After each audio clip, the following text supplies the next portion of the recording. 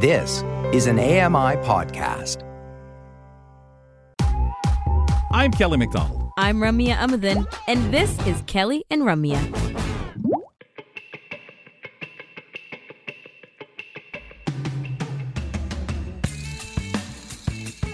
Looking ahead at the next hour, Ramya, I think we've got so much. It's just going to spill all over the place. It might be a messy, full, big hour here on the program. Mm-hmm. Yeah, thank God, though, we only have the hour, so people can't just, assume they got to stay late to get all the content with us. You know what I mean? You'll just spill into the next show. Good for the listeners and the viewers. Yeah, right? Can you imagine if we had that kind of power? Yep, just to expand. We'll just take up the whole day. Here. Yeah. Folks, another hour of the program, as we're mentioning, Kelly McDonald, the home studio, London, Ontario, Ramya Muth, and she's there on main campus in Toronto for Kelly and Ramya here on AMI TV and AMI Audio. It's time to talk sports as we start wrapping up the week with Brock Richardson. I'm Brock Richardson, and I love sports. As a former pro athlete, I bring you the sports angle beyond the headlines, plus parasport news and analysis. We're going to go really beyond the headlines here, ladies and gentlemen, as Brock Richardson brings us his leadoff item today. If we just decided to go over by like a half an hour, what AMI would do if they would just they'll stop eventually. Oh, my. See how long we'd go? That's another dangerous game. Yeah, I think the control room people would be saying, yeah, you guys go as long as you want. See ya. Yeah, fair enough. Well, I have some really exciting news. I teased this a couple of weeks ago, and then I had to hold my tongue for a little while. And today I finally get to let the cat out of the bag, and that is to tell this audience that the Neutral Zone, that program that we did for AMI for about 6 years, is making a return to the airways. This time it's going to be sponsored by the Ontario Parasports Network. So first of all, I have a whole bunch to say here, but first of all, I'd like to thank my colleague at the Neutral Zone, Claire Buchanan, who really was a champion in getting all this sorted out. I'd also like to thank Josh Watson and Cameron Jenkins, who are returning to the panel. Nice. And I'd also like to send out a thank you to AMI and everybody who has really been a part of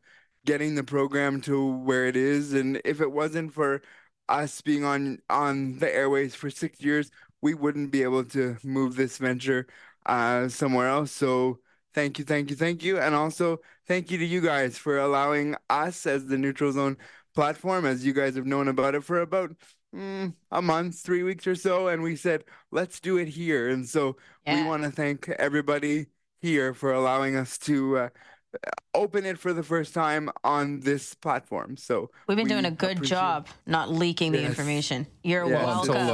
Until about 2:58 today. Yeah. Someone started. You did a really good job, Kels. Mm-hmm. Congratulations to all of you, Brock, to the sponsor for coming on board, for you guys saying this is what we want to do. And I know this was the vision before, just as the show was ending. You guys were hoping to be able to come back. Now we're looking at it, and we said the term on air. We're talking a podcast, however. Yes, we are. It will be a podcast that will be released weekly, and I should say this is coming in January 2024. We have a rough idea as to when in January 2024, but I have to kind of keep that a little under wraps until it gets finalized. But we know it's coming in 2024, and the program's going to look almost the same. You're going to have the same cast of characters, as I mentioned. It's going to be about an hour worth of a program, and it's just going to be real fun. And because it is sponsored by Ontario Parasports Network, they are going to want us to do a little bit more of the Ontario feel of things and what's going on in their neck of the woods, which is fine. But you're also going to get the partnership that we had with the Canadian Paralympic Committee and beyond. It really, truly is going to be the same same feel, same thing, as they kind of said, we want the same program. And from all of us, like, we just feel like it's so great for us to be revalidated for this program. We understand the business decision that has to take place, but to be revalidated and say we want this program, we are very, very proud. And also shout out to Mark Aflalo, who you know from Access Text Live, the morning show. Sometimes he comes on here every once in a while. He's going to be our technical producer, and we're so grateful to Mark as he ended our run with us as when we did the video podcast. So he's staying on board there as well. So lots of good things coming up, but it's very much going to be the same feel that you had before over the last 6 years that we've been here. So. Lovely.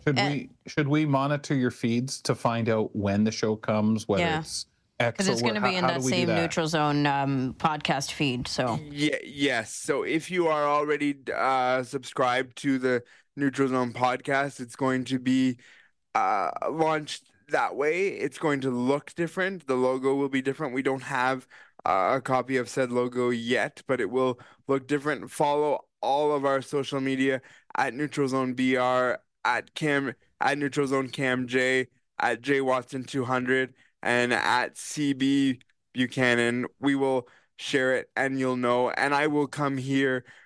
If I know next week, I will come and let you know the official result, the launch date. We're hoping to know next week before On Para goes on their Christmas break. That is the plan. But right now I have to remain kind of tight-lipped on the date. But hopefully I can get it to you guys before we go on break ourselves. Very lovely. Thank you for sharing with us, and we'll keep posted on the Neutral Zone. Let's talk about MLB, because a gigantic contract was signed by arguably one of the best players. $700 million, we're talking?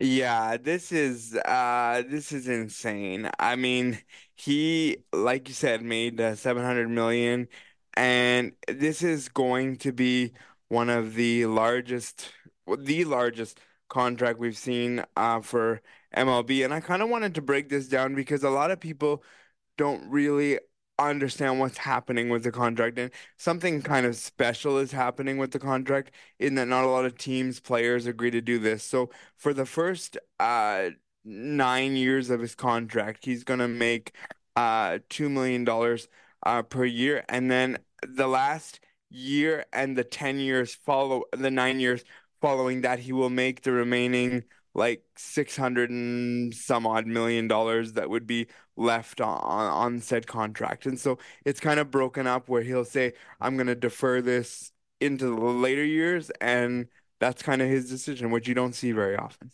Why would a player agree to do this? It's a good question. Because if he didn't agree to do this, the Dodgers would have to pay an extreme amount in what we call luxury tax, and this would be a lot of money that the Dodgers would have to put out, which would mean it would be hard to get someone long term, build a team around if you had had to fork out such money from the beginning. And I think this is sort of the big deal for this. And just to be clear, we're looking at $668 million being deferred basically for the last 11 years, but 10 of those years will be after the contract is completed, which is a big thing. And some of the other Dodgers players have money deferred as well. And don't feel sorry for Shohei, because he makes something like $50 million a year on just endorsements with what he does. So he's doing a good thing, but it's not like he's going to be, starving because of this decision. He knows what he's doing. Clearly not. And players are smart. They want a team to be built around them, and in order to do that, sometimes you have to do things and defer contracts in places. And I think this is what they've done. And the Dodgers and their players are pretty familiar with doing this, so no surprise necessarily. Okay, I guess so. This kind of approach was in the making a little, and hopefully it's a win-win for the team and the individual. It's always interesting hearing about the decision-making around this stuff, though, especially for the business and the money side of things. If it were Canadian, it would be $1 billion, right? Almost $1 billion. And when you look at, by the time this is done with the $50 million, and that's just saying things staying status quo, you're looking at, even in American money, $1 billion, 0.1. Like, that's phenomenal.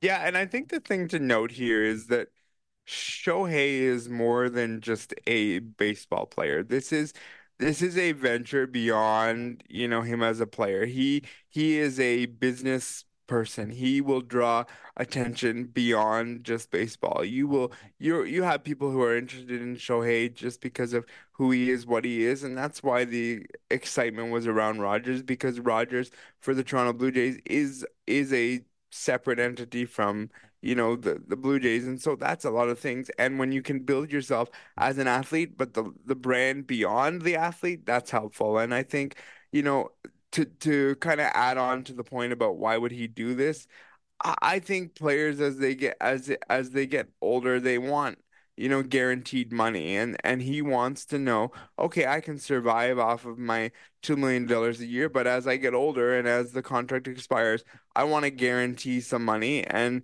$668 million is a pretty good guarantee to have as you get older, because there is going to be a decline as we get closer to that 10-year mark, because it's what happens. Yeah. You overpay for the whole deal, and you hope that for the first 3-4 years you can pay off of that deal. Exactly. It's more of a long game, right? And we talk about this in different contexts anyway with athletes and their money and, are they doing what they could be? Are they getting robbed or, not necessarily being looked at in this way? But we hear the numbers, the dollar amounts, and we go, oh my goodness. But yeah, when you spread it out, it's more of a business plan than anything. Brocky, can you bring in the Toronto Blue Jays? Where do they go from here? Yeah, so this is been a big question. I think of two players. I think of Cody Bellinger and Yamamoto. Kelly, you'd have to help me out with his first name if you know what it is, but he's another Japanese player that's on the market. I don't know how much the Blue Jays are actually in the running for the second Japanese player, but Cody Bellinger is someone to keep an eye on for the Blue Jays moving forward, and we'll see how things go. But it's going to be a big change because the fan base was led down a road, and here we are. So, fan base led down a road. Come on, we were in the running. That's about it, and that's what we hear. And until he says so one day, I really thought about Toronto, but so much of LA makes sense for him. As for Yamamoto, I don't know if we are. I don't feel we are. Bellinger will overpay for, but I like that player, so we'll see what happens. Thanks a lot. Again, congratulations to all of you at, it's nice to say, the Neutral Zone. Thank you very much.